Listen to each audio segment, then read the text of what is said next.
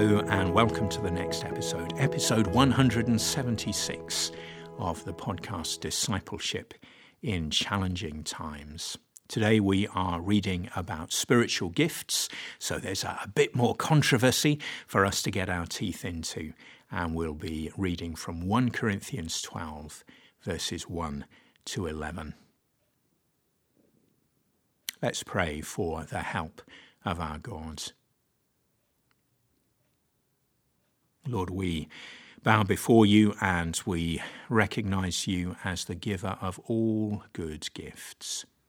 What we term spiritual gifts and all the gifts that we have in our lives. We thank you and praise you that you are the great giver, the one who gives and gives and gives again. We praise you for your amazing love. Give yourself again to us now, we pray, as we look at your word. Presence yourself with us.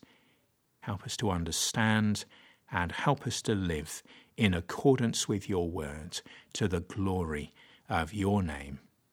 In the name of our Lord Jesus we pray. Amen. So 1 Corinthians 12 and beginning at verse 1.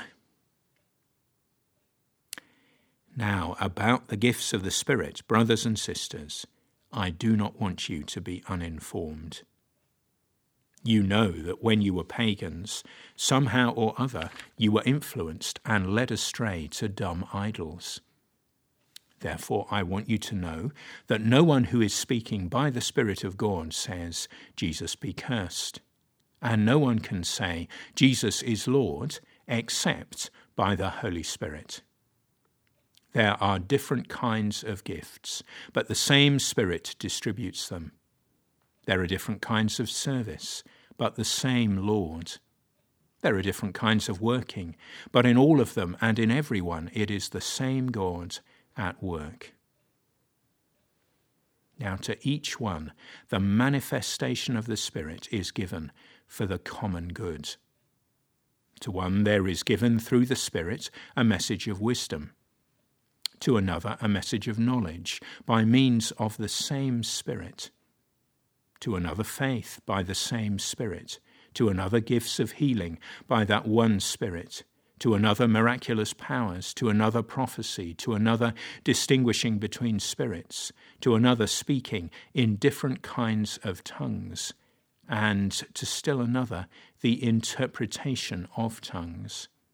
All these are the work of the one and the same Spirit, and he distributes them to each one just as he determines.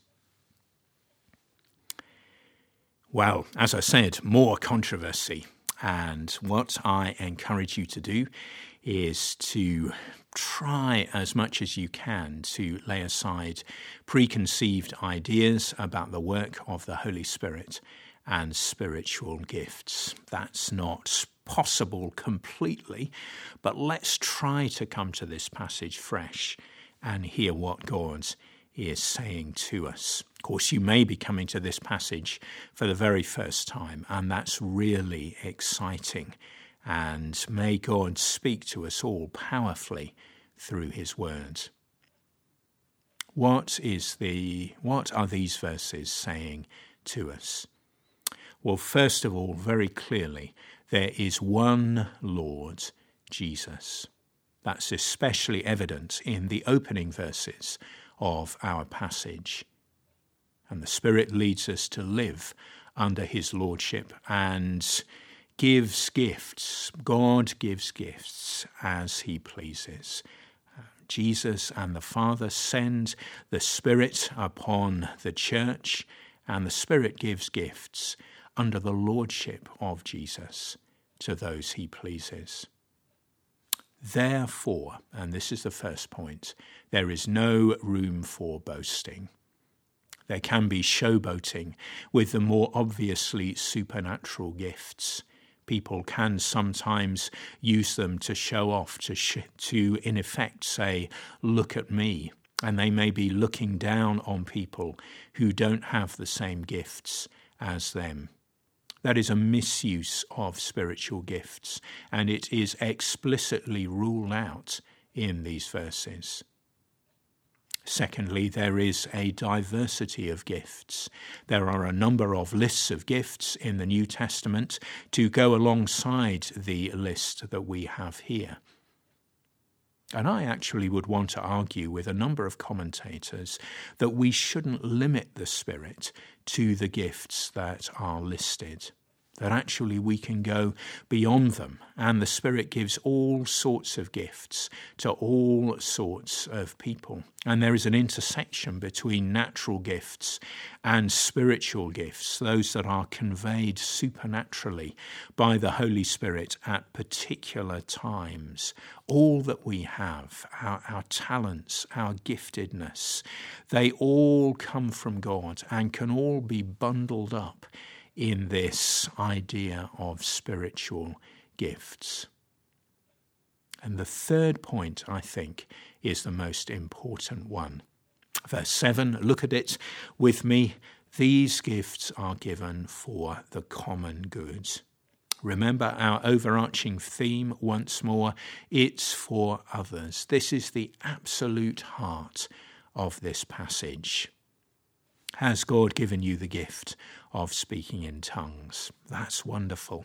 Has God given you the gift of interpretation? That's even more wonderful still. Has God given you a gift of knowledge about being able to impart that to others? A gift of healing. What an amazing gift that is. However it comes, it may be that you are part of the medical profession. And if that's the case, then I think you can say that God has called you to join with him in his wonderful healing work. It may be that God has given you a gift that as you pray for someone, then healing will come.